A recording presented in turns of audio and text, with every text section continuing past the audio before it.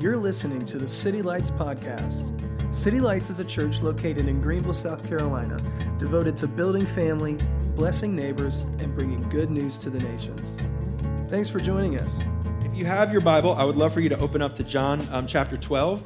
And we are just taking a break. I was so close. I thought we were going to get through Acts 28. We got all the way to Acts 27 last week. So we have one more week of that.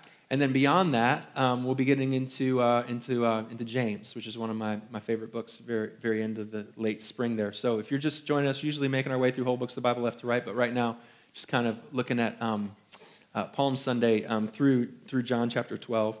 And as you're turning there, I'm going to go ahead and be that guy, okay? That guy that is like went on the mission trip and just keeps showing you the pictures and wants to talk about the mission trip that you didn't go on and just how awesome it was, and you're like nodding your head and, just keep nodding your head and like pretend like, placate me that this makes any sense or it matters to you. But it was 3 weeks ago, me and the Gouches, Longs and the Gouches went down there to Guatemala. It was a quick little plane ride. Only one of us got deathly ill on the way there, so that was a good sign. Ollie had the most turbulent flight I've ever been on. Little 6-year-old Ollie went on this plane ride, and we'd go over to Guatemala, which is not that far away, but it felt like worlds apart.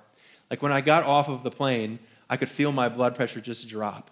Once you get into those like warm climate environments and you can kind of smell that like, whatever it is, carnita that's cooking off in the thing, and like the airport's a little bit disorganized, but you're still happy to be there.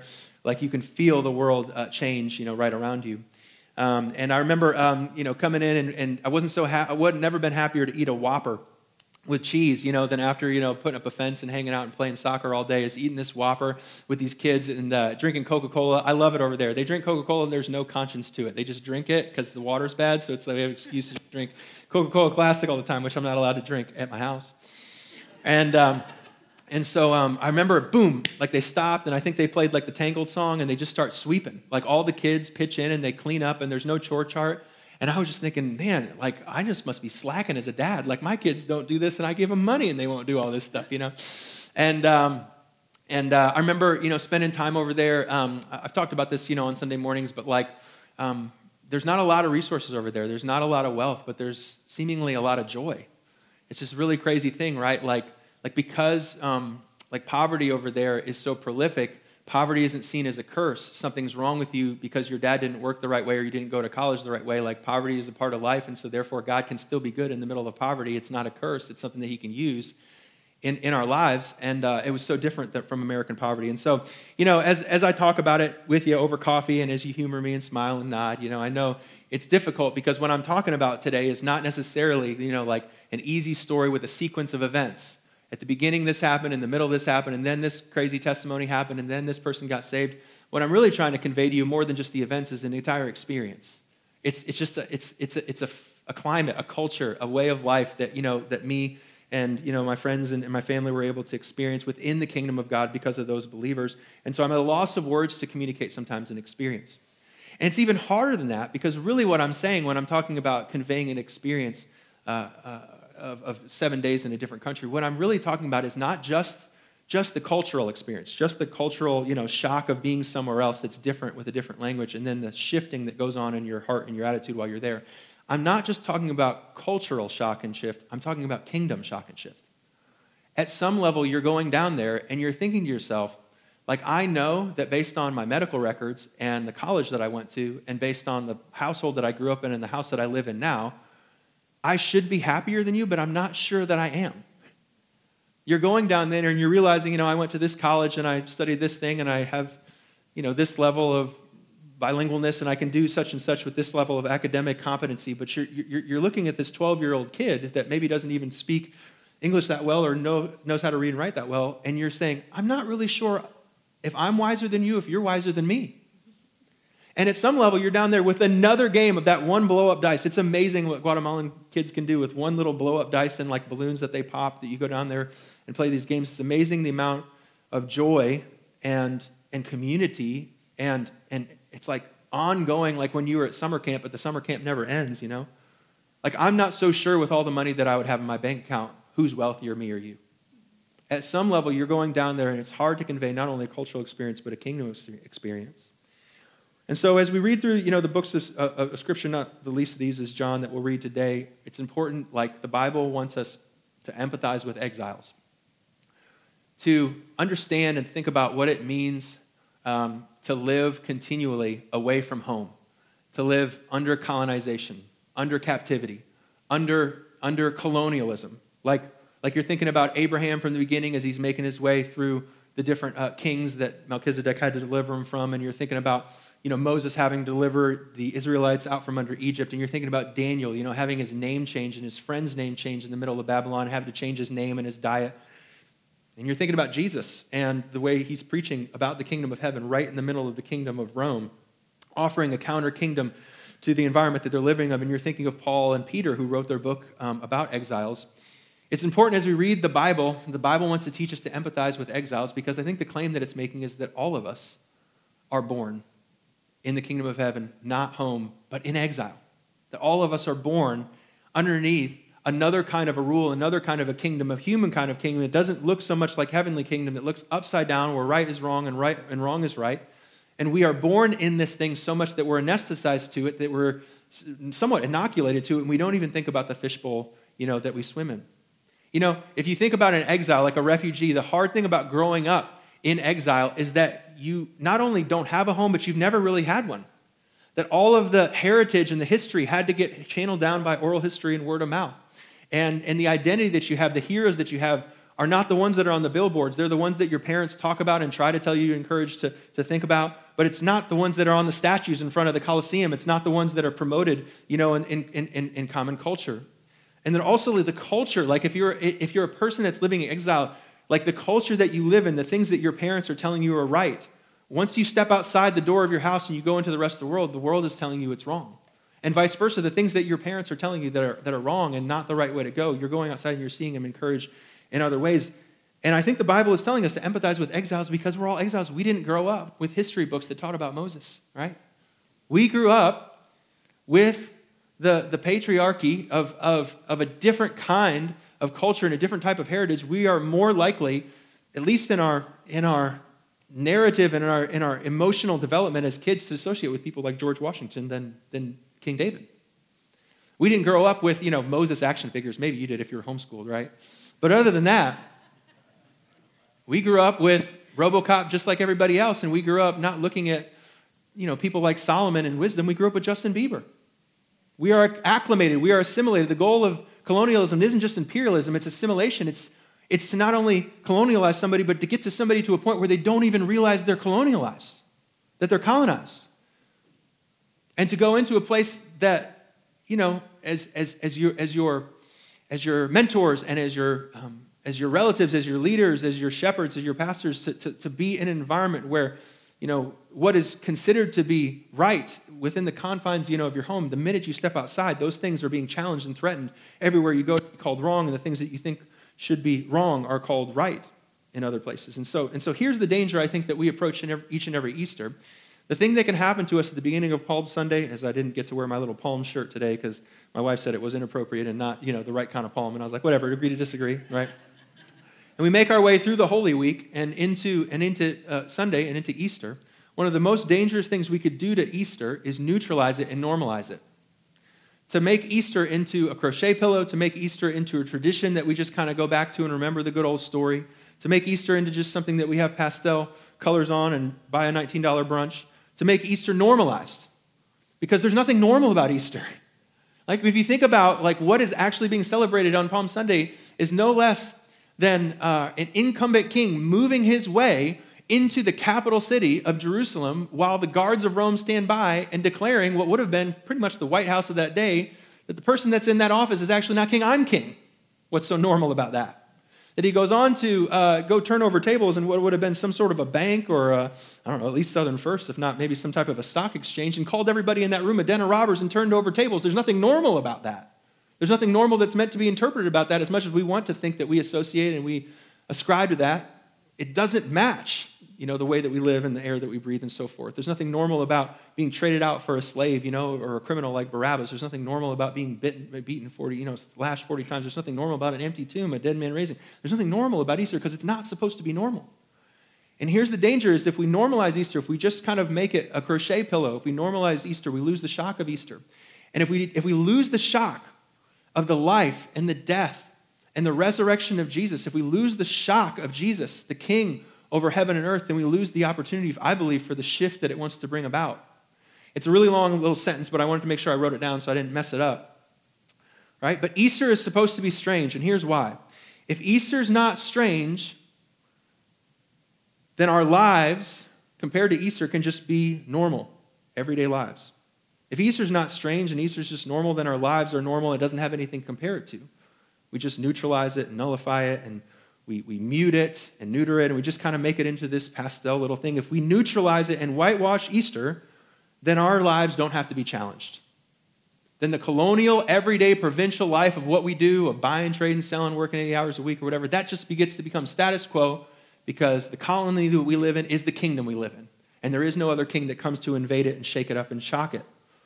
But if that's not, if the opposite is true, or rather, if the former is true, if Easter's not strange, then the life, death, and Jesus is just tradition, and it no longer shocks us, and it no longer wakes us up, and it no longer calls us up out of the colonies and little subcultures that we live in. But if Easter is allowed to be strange, if it's allowed to be provocative, if Easter really is one kingdom crashing into another to wake us up from our everyday lives, then our lives become strange.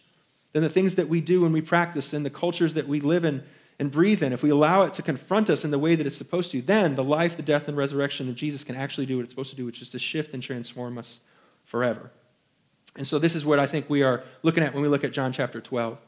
So John chapter 12, verse 12, it says this is the scene. The next day, it says, the great crowd that had come for the festival heard that Jesus was on his way to Jerusalem.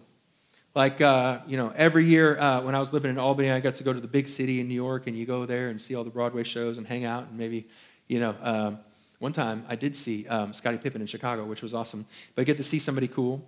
Every single year, there's a pilgrimage and Passover that the Jews would gather around, and this is their chance to tell their kids the story.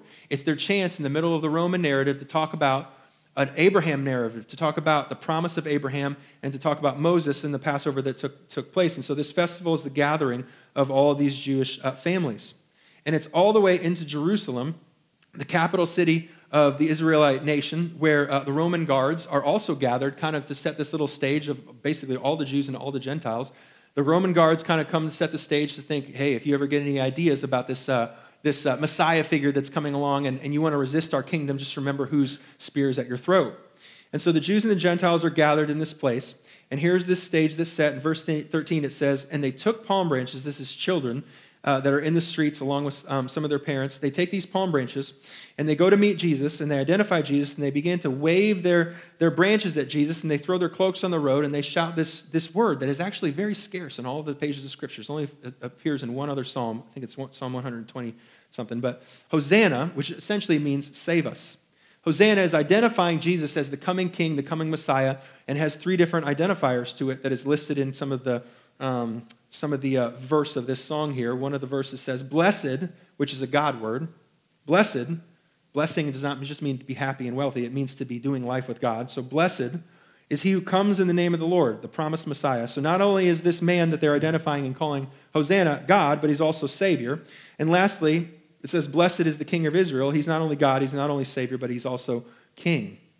So I did some research this week of famous inaugural songs that presidents had as they came into office. Back in the 80s, they used to sing boring songs like This Land Is Your Land or God Bless America or something like that. But in the 90s, Clinton got in there and he kind of shook it up, and he did the first little non-nationalistic patriotic song, and he had Fleetwood Mac sing Don't Stop, which is like, don't stop thinking about tomorrow. You know that song. So they start singing that song. It's a real baby boomer type of a song, I guess, right? And so then George Jr. couldn't let him show him up. So he brings in Ricky Martin. He sang this song called Cup of Life, which I've never heard before, but probably couldn't sing it nearly as good as Ricky Martin. And then finally, Barack Obama in his incumbency in his inaugural party brought in Beyonce to sing the song At Last, which is a pretty cool song, talking about kind of the first African-American president, right? So if you read the book of Daniel says that 7 times whatever, 70, 77, that like to the thousandth day and year and time and moment, like the entrance of Jesus on this donkey has been planned like from the beginning of history, like it was prophesied in Daniel to the day that this was the Passover that Jesus was supposed to come and show up exactly on the way that he shows up, riding the exact donkey that it said it was going to do. Like this has been prophesied for a long time. He actually says in other renditions to go and get that donkey, and he tells them exactly which street it's going to be on, exactly what to say, and exactly what the guy's going to say when you say what you're going to say.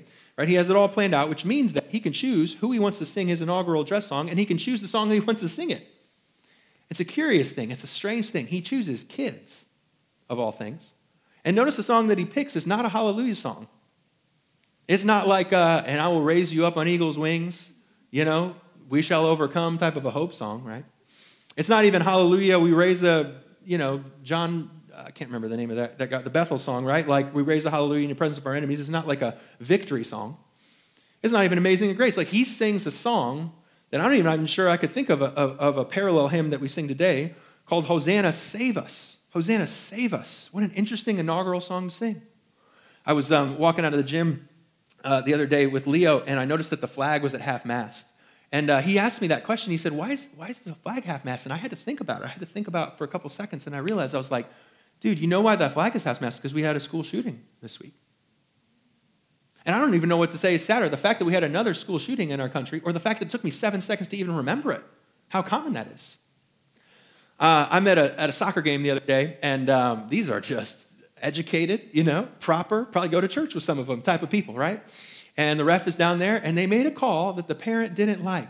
Have you ever seen one of these things? The ref decided to make a call that one of the parents didn't like. How dare they, you know what I mean?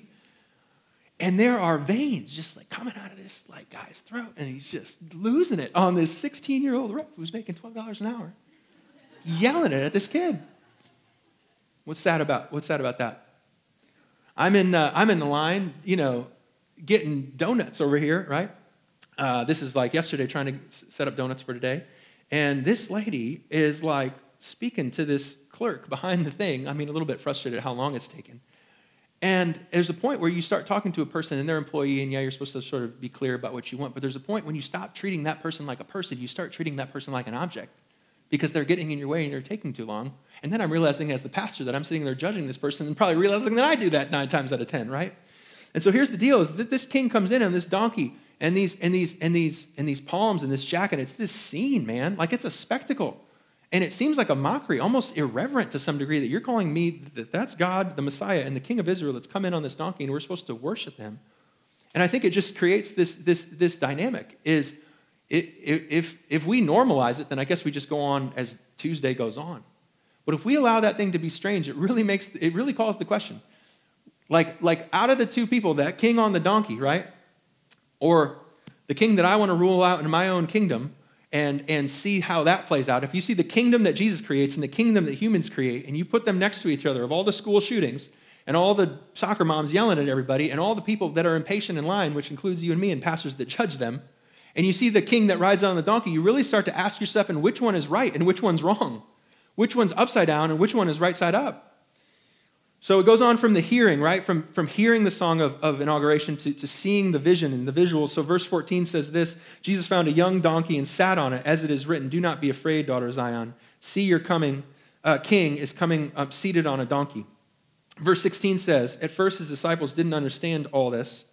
Only after this, when he was glorified, it says, did they realize that these things had been written about him and these things had been done to him. And so here's Jesus that's riding in on this donkey, and this promise that comes from Zephaniah that the daughter Zion is exiled but not forgotten. I mean, you've got your precious child, right? But the child has been exiled by sin, into slavery, and they've got Egyptian makeup on. They sing the Egyptian songs, and they've forgotten their heritage. They've forgotten their identity. They've been swallowed up by the culture, assimilated really, and in bondage by the imperialist Roman culture. They've become in bondage. And so here comes the Messiah that's been promised way, way back, all the way back to the days of the prophets. And he comes in to rescue them. And here's what's encouraging to me. In verse 16, it says that the disciples who had been hanging out with him for whatever it is, up to 3 years at this point of his earthly ministry, they're sitting there puzzled at all this chaos. And even the disciples who saw him change water into wine, the disciples who saw him raise Lazarus from the death are sitting there, and even they can't comprehend it. It says that they're sitting there chewing on it, trying to understand it, and they can't understand it until ultimately they realize that the crucifixion of Jesus was the glorification of Jesus.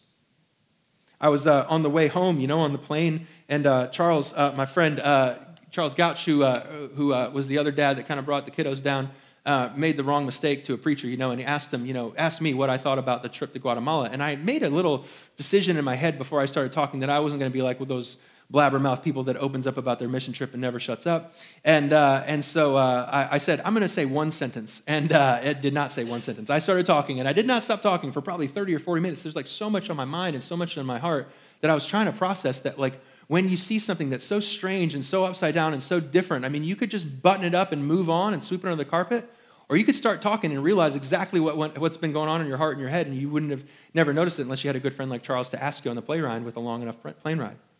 And so if you look at 1 Corinthians 1, I think Paul helps us journal, helps us understand what's going on in the hearts and the minds of the people that are seeing the King of Heaven come into their midst and totally miss him. And this, I think, is what Paul is saying is going on between the ears of the people that maybe were a little bit startled or confused. Verse 20 says this, "Where's the wise person?" Paul starts talking about wisdom. He says, "Where's the teacher of the law? Where's the philosopher of this age? Has not God made foolish the wisdom of the world?" Like, this is the deal, right? Like a donkey. Here's the reality. I mean, you're religious, right? And I know you've been to church probably 20 times. You've heard Palm Sunday sermons. I'm telling you what, if I call up Donkeys R Us and rent a donkey and come down here in 25 Sweetbriar, as many times as you've seen these palms and as many times as you've been to the story and you've been to youth group and you've seen this story, if I ride in a donkey, it's weird. It should always be weird. I hope you say that it's weird. It's a very weird thing. If a preacher walks down to the middle of the aisle to preach a Palm Sunday sermon on a donkey, you might think about leaving. It's a very weird thing, right? You might even call it foolish. And that's exactly what's going on. It's like the kingdom in these people's midst. I mean, everything in us doesn't understand. Everything in us thinks that more money is more joy. Everything in us. Everything in us thinks that more speed is more accomplishment. We are wired that way. We are geared that way, and it's deeper even than our American heritage. It's being part of the line of Adam. From the very beginning, this is the foolishness of man that sees Jesus and wouldn't be able to recognize him in this. It says that when people see God, they think it's foolish. It doesn't make sense to them until they see the cross. For since the wisdom of God in the world is not known by them, God was pleased through the foolishness. I mean, it could be through a little 12-year-old kid that somehow is able to understand the Bible and understand the wisdom of God more than a guy that went to seminary. It could be, a sleepless night that you spend in a mission trip, where you're throwing up half the night and then you wake up the next day and God decides to speak to you. Like, God's going to speak to you and use whoever he wants, however he wants to use it. And sometimes it looks like foolishness. And so verse 22 says, Jews demand a sign. Like, this is the problem that the Jews had. The Jews didn't mind that he wasn't, a military guy and he wasn't like a six-pack guy from the Romans. Here's what I think that they got stumbled on the most. How can the one who comes from the Holy of Holy place come in on a donkey? Like, that's just flat out disrespectful. How am I supposed to believe that the Son of God, the Messiah, and the Savior of the world is coming to me on a donkey? I don't accept it. It's too hard. I'm stumbling over it. Secondly, that for the Gentiles, it's a complete opposite deal. It's not necessarily the irreverence of the whole thing. It's just the stupidity of the whole thing. You can't come in and claim a kingdom. You come in on a horse. You don't come in on a donkey. It's the foolishness to Gentiles. So verse 24 says, "But to those whom God called, both Jew and Greeks, both Jew and Gentile, Christ says in the power of God that this is the wisdom of God." Verse 25, "For the foolishness of God is wiser than humans, and the weakness of God is stronger than human strength." So here's the snag. Like the Roman vernacular, which still exists in our day, by the way, it doesn't care about how good you are. Like it, you know what I mean? Like if you're in that business world, they don't really care if you cheat on your taxes. They don't really care if you sleep around. They don't really care what your ethics are. They don't really care they just care that you have a bottom line. Like what the world wants of you and me is like show up and do it better. And when they're looking at that king, they don't see a delivery of salvation. They see foolishness. And that's what the Romans see. They don't see a king, right, that's riding in to claim a kingdom. They see a fool that's leading other fools to perishing. Because the Romans believe that you go get the good life by doing better. Do it faster, do it stronger, do it cleaner, do it clearer, do it with more force and more strength. But the other side of it, the Jews, which, by the way, all of us still, we're not Jewish necessarily by heredity, but in terms of religiosity, the religious rules of the day were just as religious as some of these legalists are here. The thing that we get stuck on is not necessarily, do you have a good, house? Because that probably means that you did something wrong to get that. And, it's not necessarily, do you succeed at business? But what really matters is like who you are as a person and the ethical lines that you walk. It's the holiness factor. It's the self-righteousness factor that when they're seeing this person that's coming in humble and meek and seeing the power of God replace the strength of man, that they're getting stuck on. So they're getting stuck on the same thing, right? One of them is getting stuck on being better, and the other one's getting stuck on doing better, but neither of them are seeing the gospel because ultimately they're looking for a king, and they can't see the Savior that's come before them. What Jesus is saying on the cross, the great decoder that takes place when we realize that the crucifixion was the glorification of God, that his execution was his exaltation, when we see that this donkey person is coming in, right, to claim the kingdom, what's being claimed here is that all of the doing that we would ever do, all of the doing would ultimately lead to death. That all of the work, like here's what's going on with me in Guatemala. Like I'm having a culture problem, but I'm also having a kingdom problem. And here's what I'm realizing, is that as much as I claim, that Jesus is king and that he's bringing the kingdom into my life and I value and exalt him above every other king, I kind of believe that the good life is coming from doing better. Why am I back to back of meetings, like texting while I'm driving down the road, that out of 24 hours a day, that I can't seem to enough time to do the good that I want to do, other than the fact that I think that doing good is going to get me the good life. And furthermore, as I'm processing with Charles and I'm talking about it, it's not just about slowing down, right? And it's not just about having more community in my life. Like deeper than that, I believe that my salvation and my good life comes from being better. That the reason why, what as I said in the last sermon, from Sunday, that one of the greatest miracles Jesus ever did is have 12 friends as a middle-aged man. Like it's different, it's deeper than my calendar. It's because I don't want to look bad. It's because I don't want to look weak in front of others. That I only want to spend time with people with the margin that I have where I'm the shiniest and brightest. And so therefore my isolation is way deeper than my culture or than the things that are going on in my life, or because of my busyness. My isolation doesn't come from a busyness problem, it comes from a gospel problem. It comes from the desire to look good and be good, and might I add, even if there was an American foolishness that we buy into, it's to feel good. And so what Paul is saying is that for these disciples, what they are realizing is that what they thought was normal was actually strange, and what they thought was strange was actually normal. And at the point of the crucifixion, when they realized that they were not just seeing on that donkey a king, but a savior, that he was dying the death that being good and doing good on your own would have brought you to, that he was able to take the death that we deserve to give us the life that we could never live. And in the Spirit, receive what real wisdom looks like. So it closes up here in verse 17 as it talks about the aftermath of this moment. That some of the people received it and some of the people rejected it. But verse 17 says, now the crowd that was with him, they were the ones who saw Lazarus. They were the ones that saw the miracle of death coming to life, and they continue to just be shocked by it. Like there's a way that you can hear testimonies, right, from Trey up on the stage. And there's a way that you can literally sit there and you can say, oh, that's so cute. Like I remember when that happened a long, long time ago. I'm really glad that happened for him. It's a good thing that it happened to him, but that's not really my story, and that's not really my God, and that's not how we really acted. There's ways that you can look at testimonies and decide not to be shocked by them. You can say, oh, that's just a youth group kid, and she's just excited about, what she's going through, but she's just emotional, and that's that's just kind of like part of it. And I can explain, if I want to, the shock of what I just experienced. I can go home from Guatemala and just be like, well, you know what? Their airport was disorganized, and so therefore, the American dream is really better than the Guatemalan dream in the end, right? Like you can go ahead and button the thing up all that you want to. But what is on display here, I think, for the foolishness of man to find the wisdom of God is an opportunity here to see Lazarus, and not only that, to see Jesus, and to allow ourselves to be shocked by it enough that it would change us, that it would shift our hearts and shift our mind, and that it would start to spread out to others that we talk to. So verse 18 says that many people, because they had heard the sign that was performed, the thing that they saw, the thing that shocked them, they went out to meet him. And so the Pharisees said to one another, see, this is getting us nowhere. Look now, the whole world has gone after him. Like, I think this is the point, like Easter. I don't know, what goes on in heaven in April, as Jews celebrate Passover and as Christians celebrate Easter. Like, I don't know what's going on. But I would guess that in the wake of an empty tomb and a testimony of a sign and wonder, so huge, so compelling, so offensive as the Son of God, the Messiah of the world, to come in on a donkey and leave this earth on a cross, only to be resurrected 3 days later.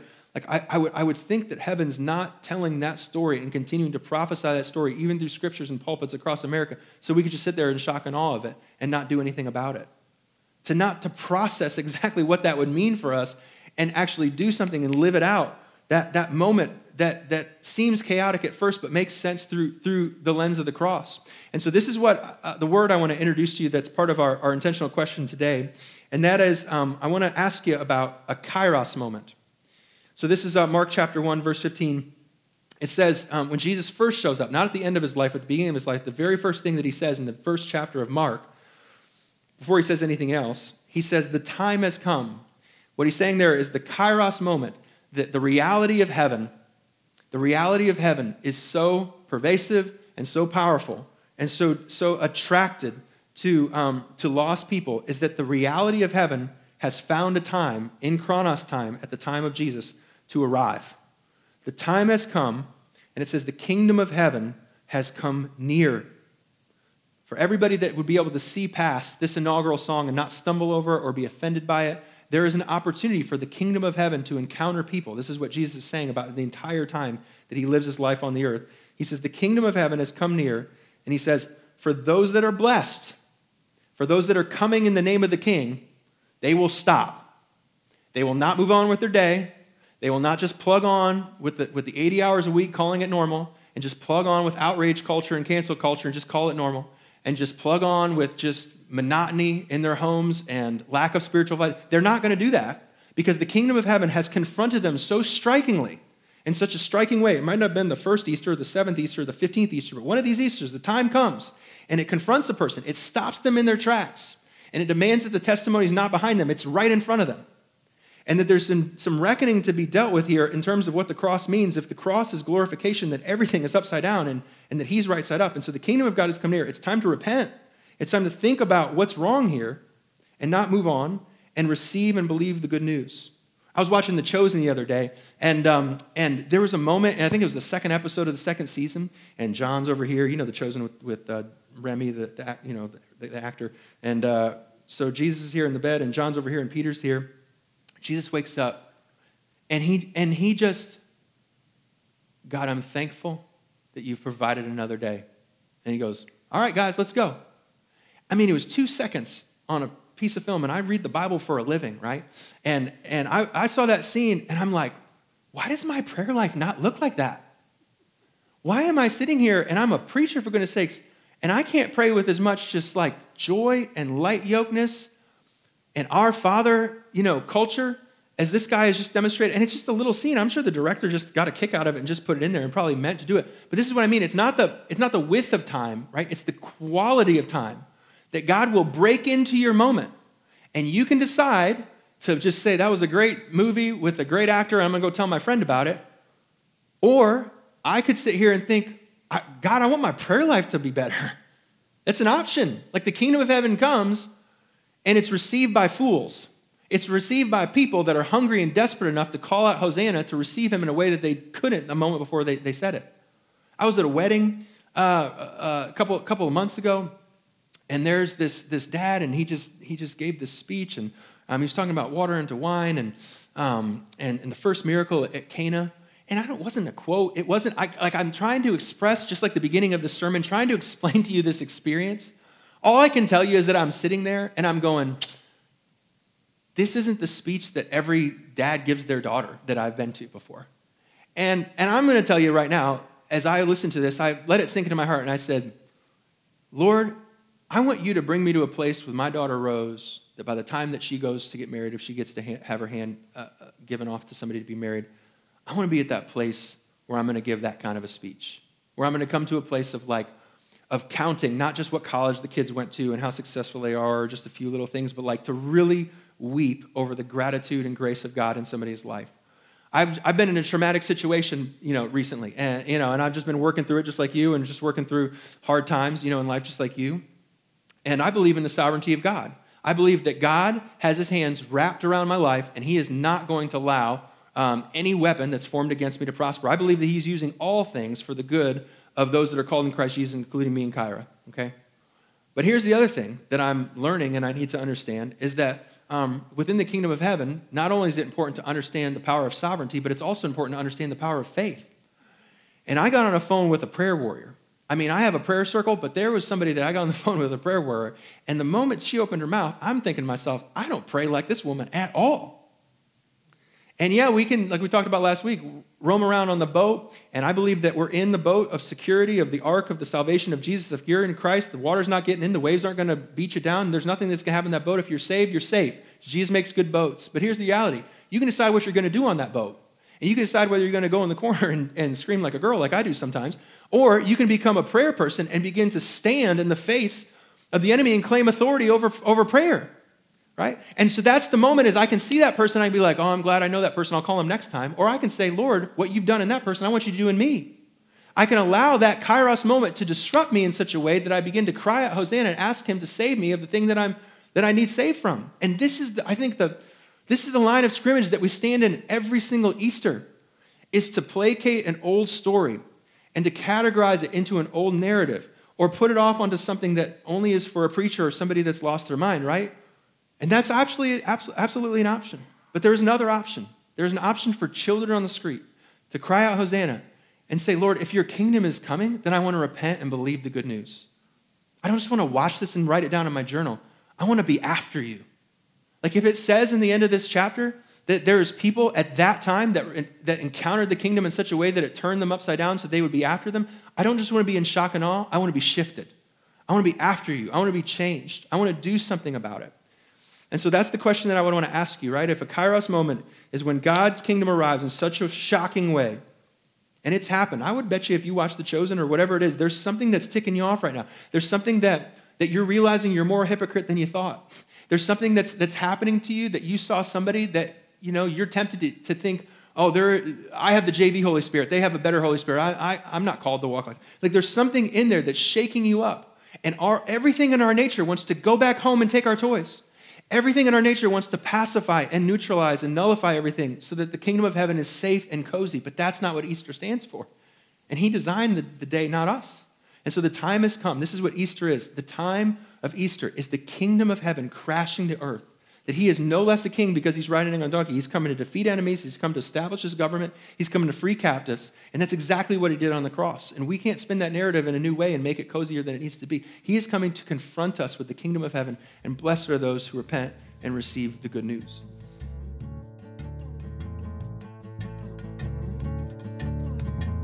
Thanks again for joining us. If you have been encouraged or challenged by this message, please give us feedback by leaving a comment on this podcast. For more information on our church, visit us at www.citylights.cc.